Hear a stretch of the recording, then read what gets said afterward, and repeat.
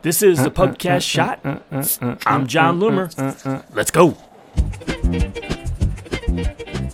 Look, we know the big spenders may make the most noticeable impact with Facebook ads. You could still, though, drive results with a small budget. That said, you can't follow the same rules that the big boys follow.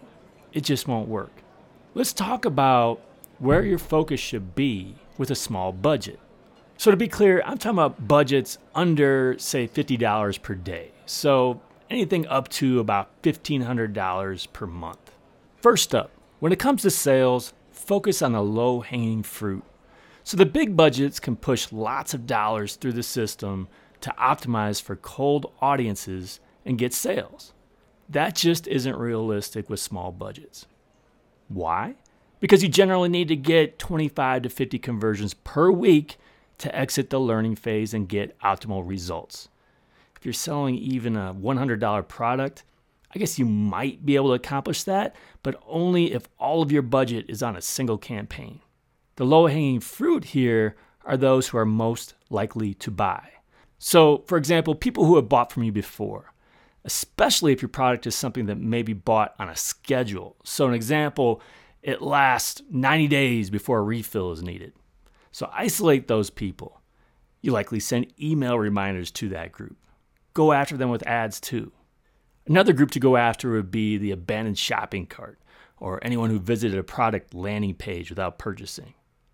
They were thinking about buying, so give them a discount or benefits or something to get them to complete the process. Assuming these are small audiences, use reach, landing page views, or conversions campaign further up the funnel to reach these people. This is the low-hanging fruit because it's where you get the most bang for your buck. Second, build your email list. Email still does an amazing job of driving both traffic and purchases. It will cost you far less to get an opt-in, and then you'll have time to convince these people to eventually buy. Now, the offer that you make available here is going to depend on your industry. Just make sure it's something of value that will inspire your potential customer to hand over their email address, because that email address is valuable. Third, build those remarketing lists. Now, it depends on your strengths as an organization. What content do you do best? Drive traffic to articles.